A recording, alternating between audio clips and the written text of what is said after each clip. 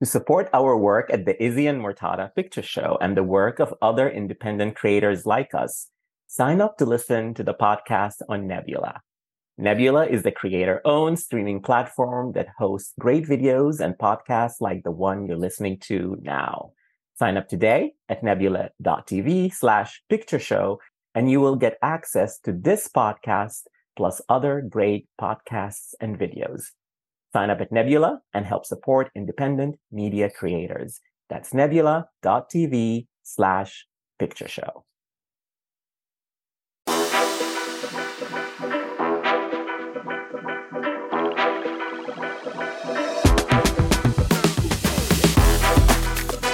Hi, I'm Mortada.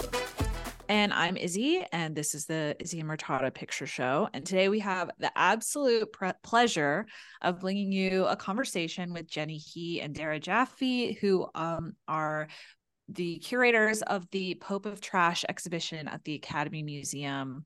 Jenny, Dara, welcome. Thank you so much for joining us. Thank you so much for having us, Izzy and Mortada. We're so happy to be here to talk John. Our pleasure. Nice to be talking to y'all. Wonderful. Well, I mean, I thought I would just start us out. I'd love for people to get a sense of what it's like to actually put together an exhibition. I feel like a lot of people have no clue how that works. So I'd love it if the two of you could just kind of walk us through what the basics of putting the Pope of Trash together looked like from conception to execution. Yeah, absolutely. This exhibition, John Waters' Pope of Trash, took about 4 years to put together from conception to realization. And of course, the heaviest phase in the beginning is all about research. So Dara and I deep dived into all of John's films, but also we went through his books, his collaborators. We went far and wide when we are exploring what we call the blue sky period in terms of figuring out what the exhibition is. We very early on identify the tone of the exhibition. We also very early on decided on a foundation of how visitors are going to encounter the exhibition. So we landed on pretty much a chronological pathway for John from his earliest film to his latest film. And in the exhibition, we punctuated it with the opening gallery and then a musical interlude. And then we ended up with exploring the fandom of John Waters. So that's really where we started off. And then we identify lenders and folks who would be able to contribute to the checklist. All of the almost 400 works that you see in the exhibition. Yeah. So kind of echoing what Jenny said, but I feel like the first step when you approach an exhibition is you want to do enough research to where you feel like you've become a subject matter expert on whatever it is the exhibition is about.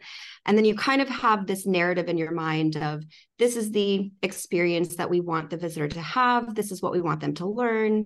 And then you go out in search of objects that tell that story. And then the fun thing that happens as you go out to explore the objects available to you is that you might discover objects that will lead to new rabbit holes, where you're like, wait, we got to change this section. We need to tell this story that we just discovered, from interacting with these, in many cases, immediate artifacts, whether it's production documents, or correspondence, or maybe you're talking to a new collaborator. As Jenny mentioned, John pretty much gave us full access to the collaborators that he has worked with, in some cases from the very beginning of his career. And everyone was so generous with us. We heard the same thing over and over again, which is, if it's for John, anything. If John sent you, we will talk to you. We will welcome you to our home. We will let you look through. John accused us of basically going through all his friends and stealing all of their objects, including his home. He says every time he walks through his house and sees something that's normally on the wall missing, he thinks he's been robbed. Then he remembers it was us. And yeah, you follow every rabbit hole until you kind of condense it down into both the realistic and the ideal experience that you want your visitors to walk through. Yeah. And as film curators, we like to compare ourselves to the directors of a movie. So in that respect, Dara and I are involved in every single aspect of exhibition planning. So after this research phase, we go into working with so many internal teams to actually realize the exhibition. So everything you see in the show, from the pose of a mannequin to the color of the wall to how the cases look to where everything is installed, every single element, we work in such close collaboration with our exhibition designers, with our lighting designers, with our conservation team to realize that. So as curators, we like to say that, we are pretty much the hub of everything that is happening. But when we described ourselves as a directors of a movie, especially as film curators, it's a really easy way for folks to realize what we do. It's a really gratifying process. We have our vision, we have our curatorial vision, and we present it over and over again to every one of our collaborators. And then our design team can say, based on what you've told us, here's the physical and aesthetic design we think will tell your story, and it's that way with everyone that we interact with. And it's a really beautiful process. Yeah. So I want to go to your what you mentioned about your curatorial vision and ask you about John Waters himself. Obviously, this is at the Academy. John Waters has never been embraced by the Academy. He's never received a nomination from his peers. So I wanted to ask you, by choosing to feature John Waters and to have an exhibition about him, what are you trying to tell the Academy and its members about his work? It's a great question. We as the Academy Motion Picture Arts and Sciences, we are committed to telling all sorts of stories of what makes up all the various approaches to this art and science. And John Waters represents a very important mode of filmmaking. He came up as a completely, do-it-yourself, independent underground filmmaker. He has an incredible singular point of view.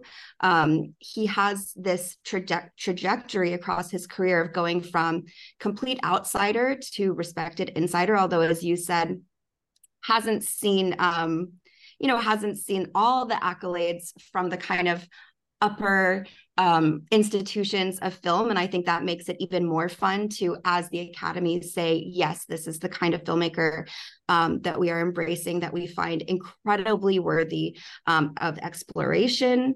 And he also has, I feel like there are a lot of variations in how our visitors to this museum are aware of John Waters. You've got your diehard fans.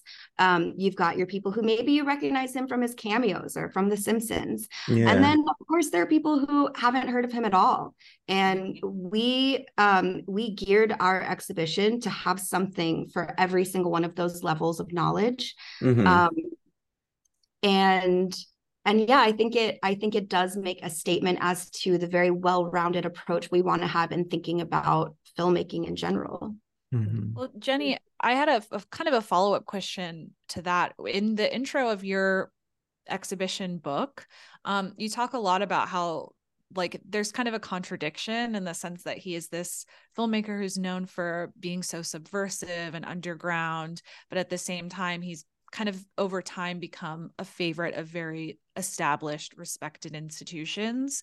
And so I'm wondering, like, how do you maintain that spirit of rebellion and subversion in an exhibition space? Like, how do you do that and keep it appropriate for guests of all age and things like that with John Waters specifically?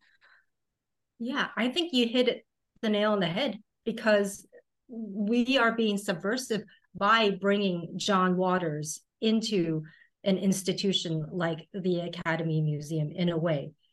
I talk about how John is now in a unique phase of respectability that he himself, constantly point out. he says things like, "Oh, I'm so respectable I could puke," and that in itself is very subversive for John, because he's known as this purveyor of filth. He's known as, somebody who brings shock into everything that he does, and yet his films have now been part of the National Film Registry. What I find very interesting is that Pink Flamingos was actually the first film to be inducted into the National Film Registry, followed by the next year Hairspray. So we are entering a period in John's career where he has now graduated from, as Dara mentioned, this pariah, this person who's been an outsider on the outskirts of cinema history, not within, the institutions. But John has crossed that line. And to him, that is more subversive than anything, because he is upending the expectations of what you think of when you hear John Waters or a John Waters film. And the fact that you can come to the Academy Museum, where it is our mission to highlight all forms of filmmaking and all filmmakers, not just the ones, of course, who have been honored by an Academy Award. It is part of our mission. It is very much in line with what we like to do with all of our exhibitions, is to spotlight all different kinds of filmmakers. But yeah, John has now become really respectable, and I opened my essay, with that is a new high for him. Yeah, and he continues to have such a good sense of, he has a good sense of humor about everything, but he especially has a good sense of humor about his, the space that he occupies. And I'm sure you saw it just in his, the original essay that he wrote for the publication. And I think what came through there is his sense of humor about being included in an institution like this, but also like very genuine, humbleness and gratefulness. But I will tell a story that I think gets at the heart of his sense of humor about this. This is after Jenny and I had spent a lot of time with him. So I knew that this joke, the story I'm going to tell. I knew this joke would go over well. There's not a single other person I would ever say this to.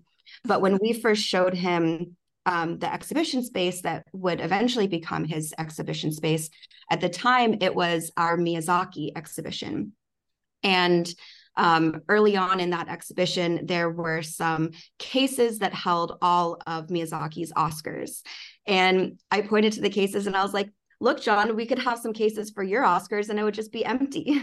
And he thought it was the funniest thing I'd ever said. He made me repeat it 5 times throughout the day. But I will also say that our exhibition ends with a gallery all about his fandom, and it includes art that has been made for him over the years by his fans, including many representations of himself. And one of them is a little doll version of John Waters that a fan made for him. And this fan made this doll holding an Oscar. And that object we put as the very last object in the exhibition as a kind of wink wink from our end of it was probably in some ways a joke when this fan made this object, and we're kind of completing the joke in a way. Yeah. Oh, I love that. That's so funny. What a great story. Yeah.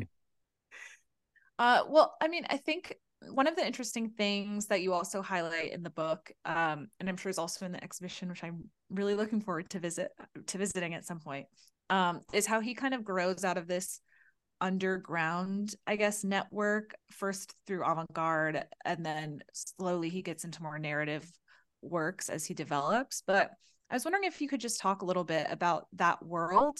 It just seems like a kind of exhibition of filmmaking that doesn't quite exist in the same way anymore, and maybe how that enabled him to become the filmmaker that he became.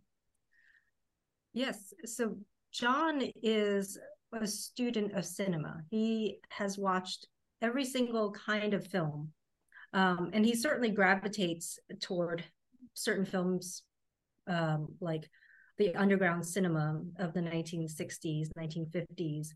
He would take the bus from Baltimore to New York City, and he would go to the theaters, and he would watch all kinds of movies. He went to NYU for film school before being kicked out of the dorms for pot, for smoking pot. But so John has had a very robust foundation of cinema history that not only looked at avant-garde films and underground movies, but people like Russ Meyer, people like Pasolini, and people like Bergman. And John has taken from all of these different filmmakers the parts that really speak to him.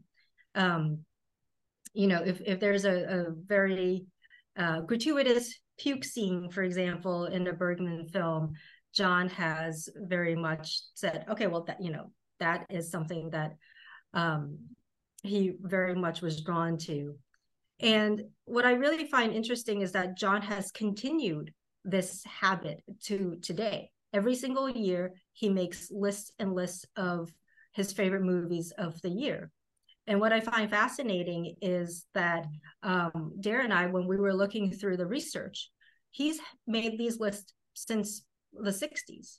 So before they were published, in art form and such, he was making them for himself. And what we highlight in the exhibition is also this foundation through a chronology. So we see John as posters for Warhol films. We see John being inspired by Chelsea Girls to create his film Roman Candles. So John has been experimenting through his early shorts and early features how other filmmakers have been representing their work. But John always elevates it and executes it in a way that is through his very specific lens. So when you're looking at Roman Candles, you can start to see John's gravitation toward narrative. And that's what I found fascinating, is that kind of divergence between what John was influenced by and then what John brought forth through his own films. He's always gravitating towards story. And that's really what you see before Pink Flamingos. So when you look at Mondo Trash Show, which is a film that doesn't have a sync dialogue, he's still creating a story through it. So while he was influenced by perhaps non-narrative, non-linear avant-garde filmmakers, and certainly underground filmmakers as well, such as Kenneth Anger and the Kuchar brothers, John then took it very much a step further towards his own trajectory and towards his own aesthetic and style. But yeah, it's really about the non-narrative to narrative that really where John has diverged very early on from his peers and his filmmaking influences. I know he talks a lot about having good bad taste. Can you talk a little bit about what that means? Like, how would you define that, and what do you think distinguishes bad taste from good bad taste? I don't know if I would venture an exact definition, but what I will say, or maybe you will, which I would be very interested to hear, but what I would say is that you can't just think, I'm going to do something in good bad taste and just think of like the tackiest thing you could think of, or like what seems to be like, this seems trashy. I think what makes it work is that you have a very specific point of view. You have a very specific jumping off point. Like maybe there is an aspect of culture that you're sending up. Maybe you've seen something that is your idea of bad taste, and you want to kind of channel that while putting your own perspective on what makes it bad in your mind. But I think so many people might try to replicate what someone like John Waters does, and they can't, because they're trying to get the effect without having like the reason for getting that effect. They're not understanding that, it's something very specific that he's doing. He has a very specific point of view. He has very specific cultural kind of marking points that he's in dialogue with. And he also, I think, comes from a very specific cultural time and place where, like a lot of his movies maybe period pieces, they may be looking at a specific slice of class culture. And it's because it's what he kind of grew up looking at and having a very specific point of view on how he would subvert it.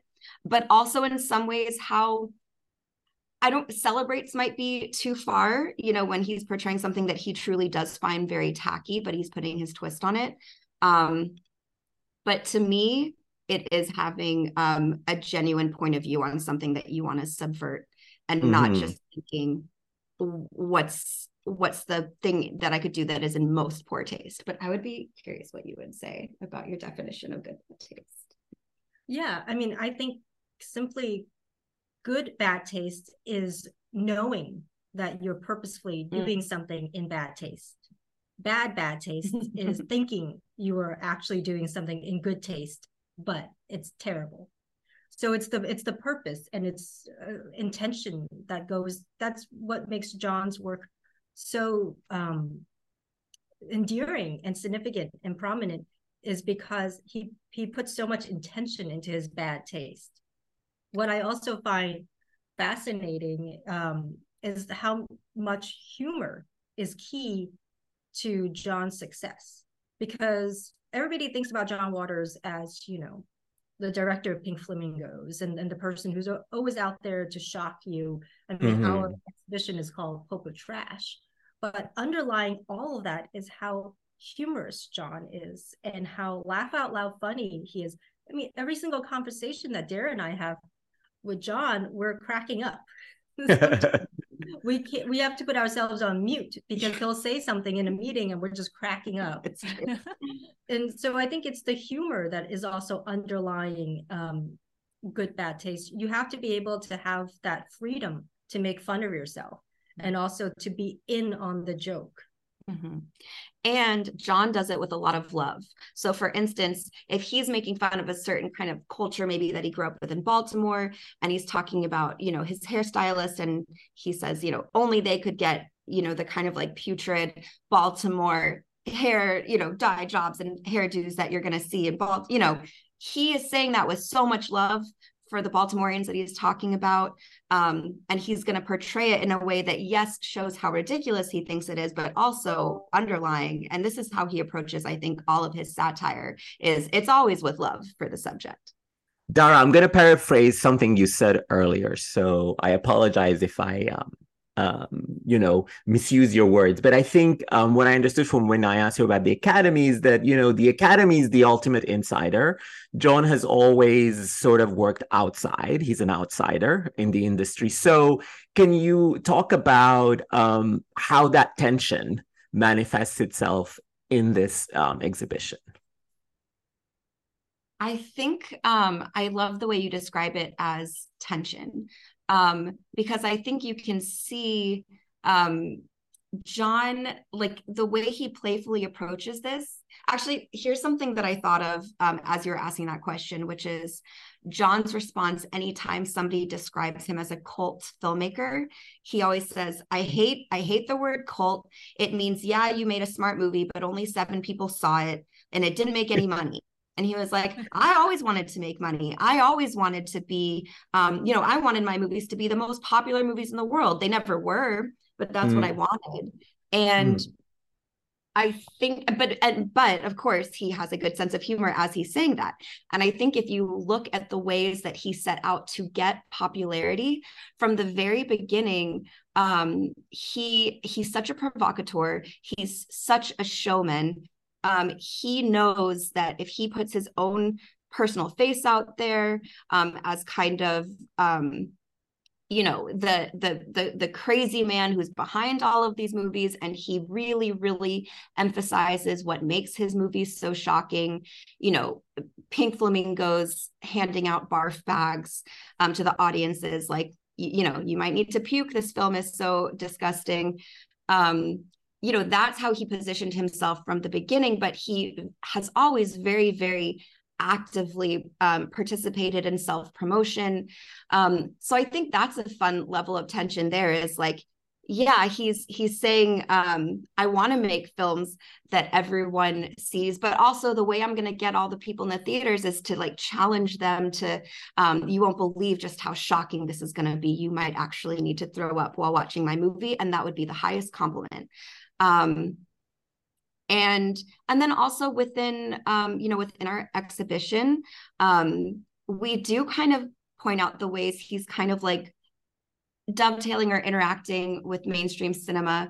I mean, first of all, his earliest favorite movies are fairy tale stories like Cinderella and The Wizard of Oz and Peter Pan. And of course, his favorite characters are the villains of those movies. But he works all of those plot points into his own filmography. I was thinking about that, Jenny, when you were talking about his movement from non-narrative to narrative. I think part of what that is that he does want to send up those more mainstream movies that inspired him in some way. And then also in our exhibition, we have on display the membership invitation card he got from the Academy when he became a member. His sponsors were David Lynch and Claudia Weil, so you see their signatures on there. So it keeps that element of kind of like that challenge to the status quo, but it's also still the Academy. It was so funny when John was like, "How do you have that?" And it's like, John, we are the Academy. We're the and so you see the way that he has been flirting with both mainstream and underground.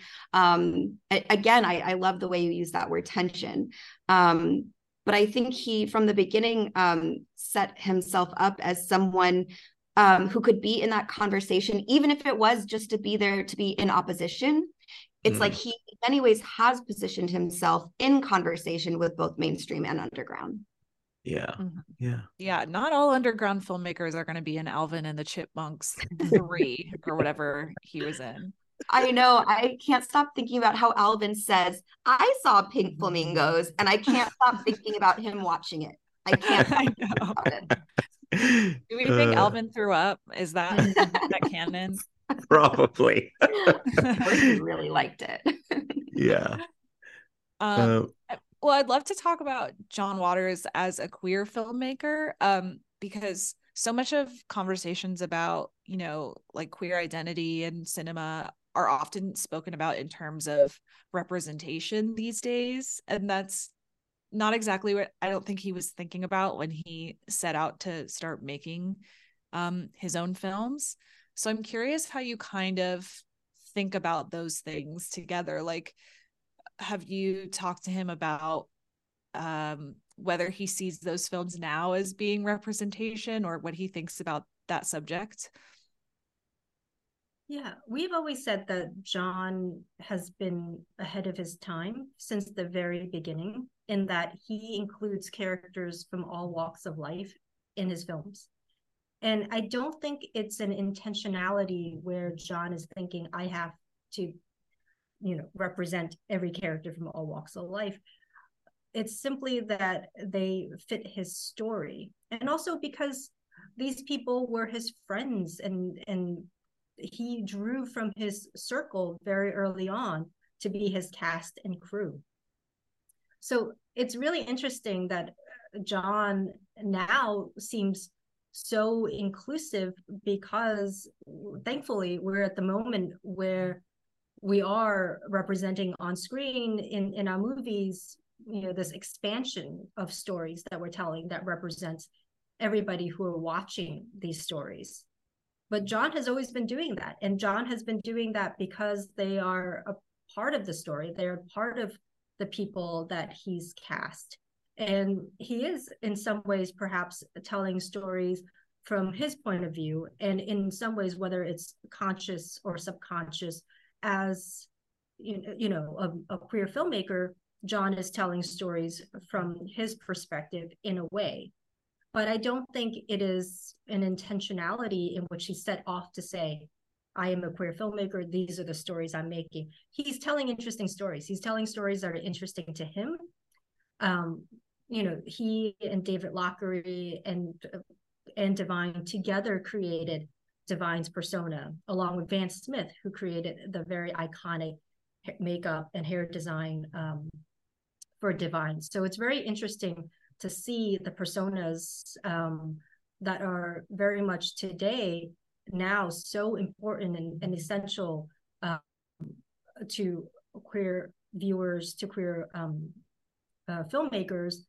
But when you're looking back, it's very clear, at least to me, that John was telling the stories that he wanted to tell. And that is also why he's been so significant and he's been so unique in his career, because he hasn't shied away from anything. He hasn't shied away from his own perspective. He hasn't shied away from the outrageousness of his stories.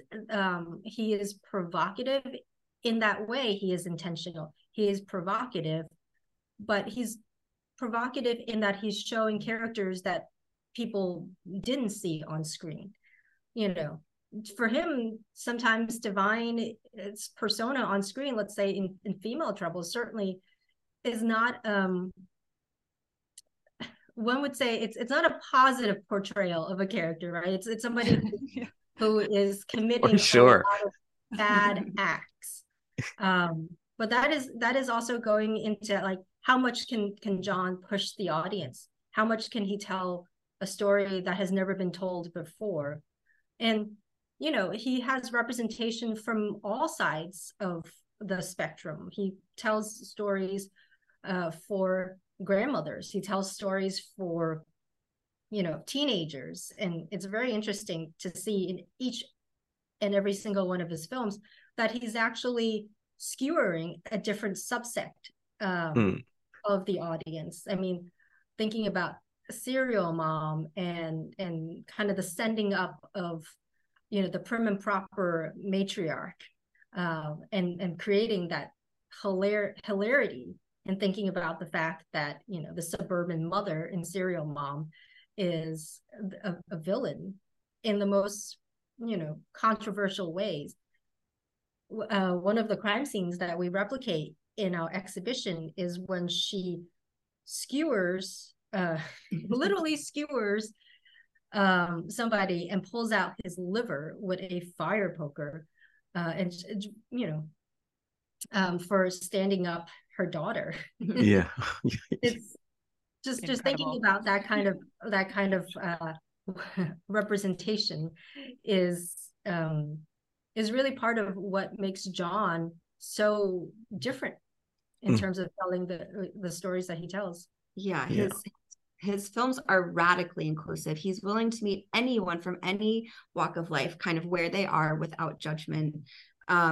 And I do think there is a very inherent queer landscape to his films. Like, even when he's portraying, you know, maybe what would otherwise appear to be a heteronormative relationship, Divine's the one, you know, you've either got Divine as one half of the relationship, or he always says he loves casting non-queer actors in queer roles and queer actors in non-queer roles. And there's just this kind of very inherent fluidity. I always think about the line in Pink Flamingos when the newspaper man says, "Divine, are you a lesbian?" And she says, "Yes, I have done everything." So kind of like in that one line, it's like embracing, yes, I'll take that label. And also, I'll take any other label you have to throw at me. I've done it all. Yeah. And I think both are important. Cannibalism. Yeah, there you go. Are there any like tidbits about the exhibition itself, like favorite props that you got, or favorite costumes, or anything that you'd like to share that the audience might see were they to go visit? I like to highlight the glasses that Mink Stoll wears as Connie Marvel. And it's a very unique situation where we were able to find probably a dozen or so existing objects from John's early films. So Pink Flamingos, of course, was before the Wesleyan University archive was established. To give a little bit of background on this, in 1986, Janine Basinger of Wesleyan University approached John and said, hey, I would like to establish the John Waters Archive at Wesleyan University. And from that moment on, all of John's films, the costumes, set decoration, the props would be sent to Wesleyan. So Dara and I had a wealth of material thanks to the foresight of this collecting. But prior to that time, all the objects were scattered literally to the wind, and Mink herself held on to these glasses. And the first time she told us about them, of course, Dara and I, our jaws just dropped. We said we absolutely have to have these glasses in our exhibition. And she said, no, well, they're dust. They're dust. There's no way you can show them. They're literally dust. And so we said, no, please show them to us. You know, we'll see what our conservation team can do.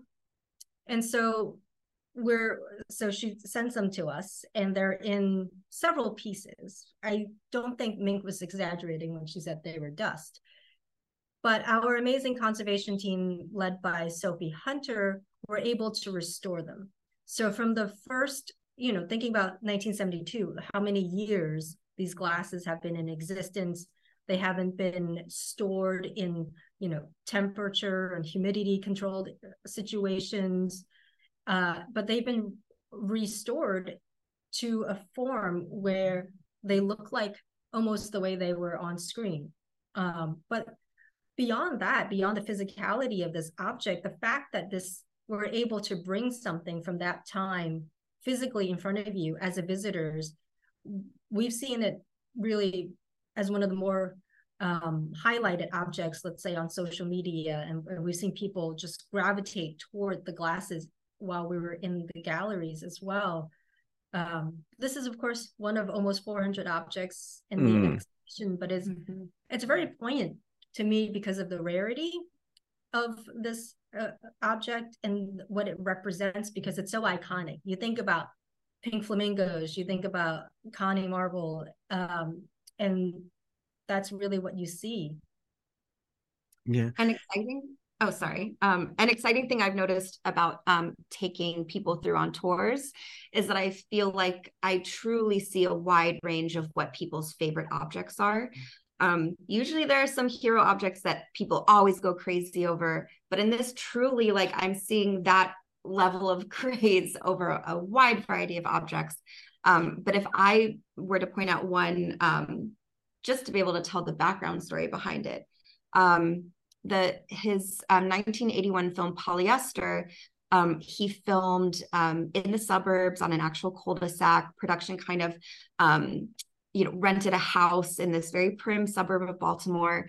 And at the end of filming, everyone we talked to who worked on Polyester told us they had this huge yard sale for the neighbors. They sold off, all of the props and the set dressings. And Jenny and I already were making several trips to Baltimore, and we were, visiting all of the major locations from not only John's personal life, but of course, as many film locations as we could. So we decided that we would go to this very cul-de-sac where they shot Polyester, and 40 years later start knocking on doors and seeing if anyone was there when they filmed, or might have even bought something at this yard sale. And Jenny had some magic working that day. She pointed to a house and she said, "That one, let's start with that one." I was just standing closest to it.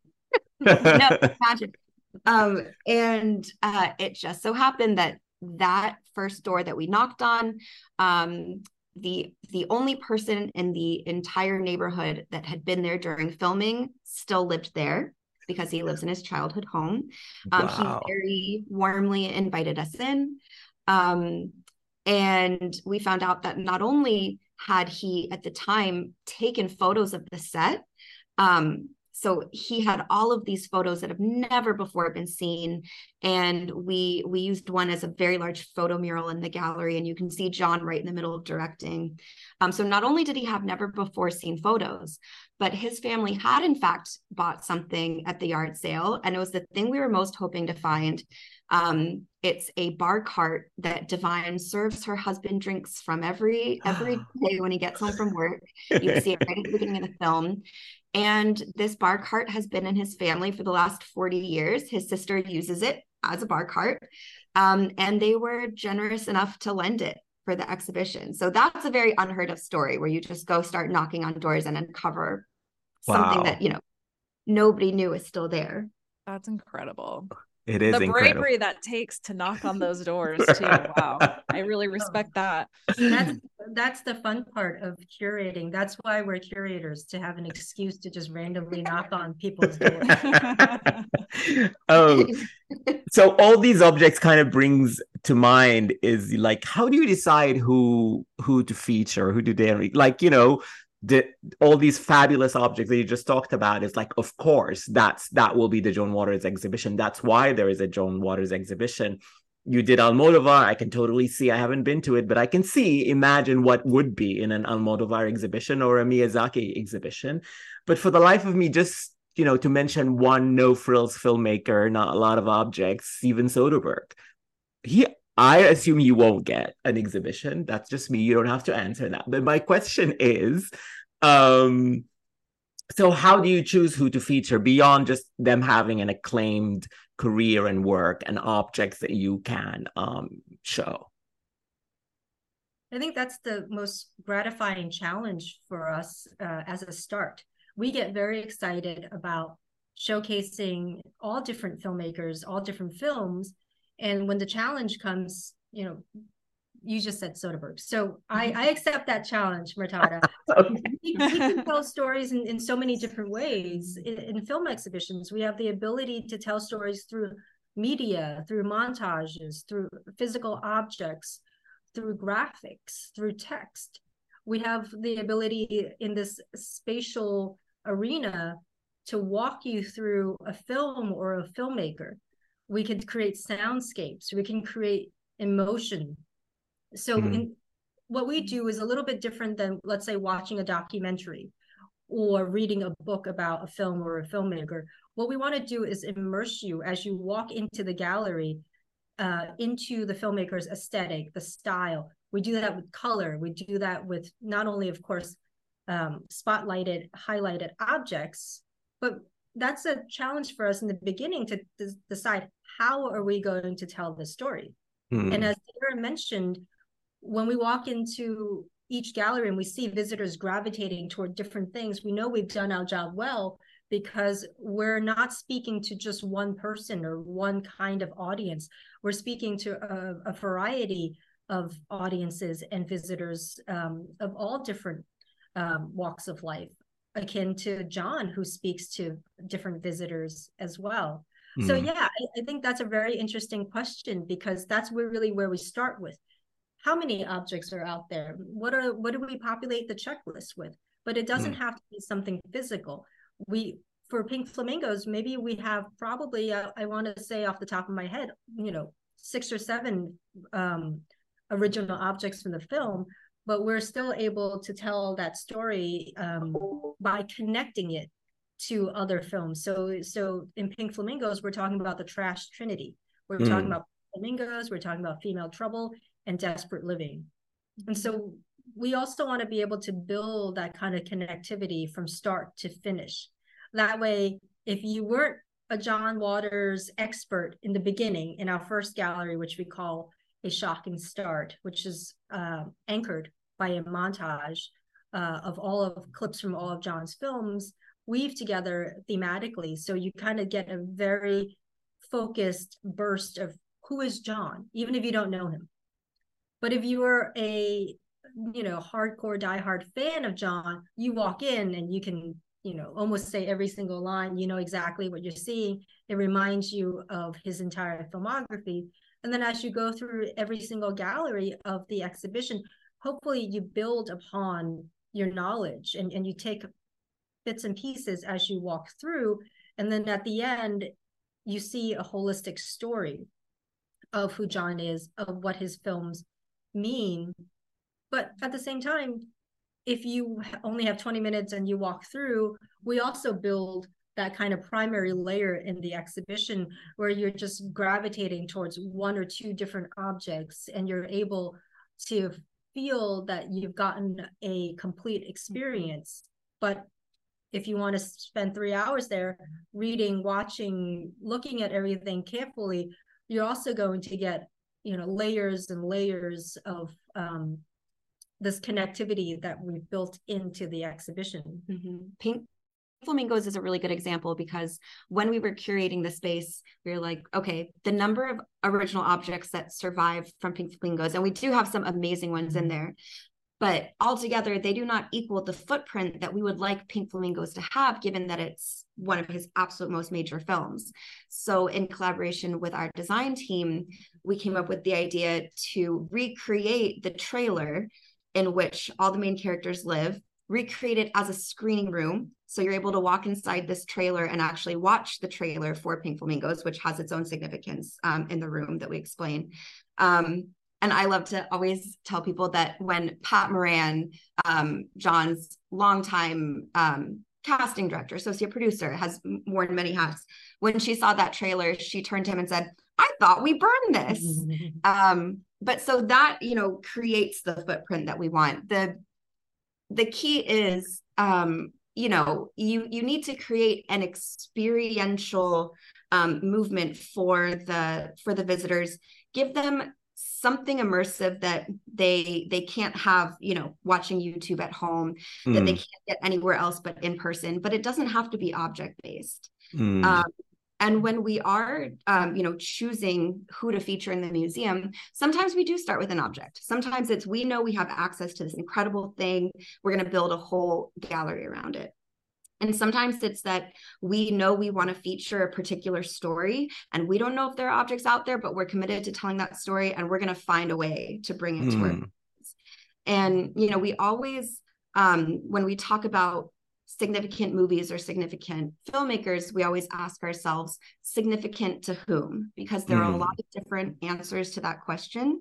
And one reason why we decided to make our museum so modular, and that there are a lot of moving pieces that can be switched out very frequently, it's because we want to tell as many stories as possible, not only over the course of our life as a museum, but also at any given moment. So that's our kind of very general answer to how we choose what we want to feature. Yeah. I love what you said. Significant to whom? Well, you're both very significant to us now. Thank you so much for talking to us about Joan Waters, the exhibition at the Academy. And before we go, can you tell our listeners where the exhibition is, how they can visit, and if there is for listeners who are not in Los Angeles, is there any component they can check out or read online or anything? Yes, absolutely. Please visit academymuseum.org for information to visit John Waters' Pulp of Trash. It's on view through August 4th, 2024. And we hope everybody comes to Los Angeles to visit. And if you would like to get a preview of the exhibition catalog is now available for sale on academymuseum.org and through your local book sale. Jenny and Dara, thank you so much for coming on the Izzy and Murtada Picture Show. And until next time, you can follow the show on Instagram and Twitter at I Am Picture Show. I am at Murtada_E on Instagram and at Emmy_says on Twitter. And I'm BK Rewind on Twitter, BK_Rewind on Instagram. Thank you all for listening.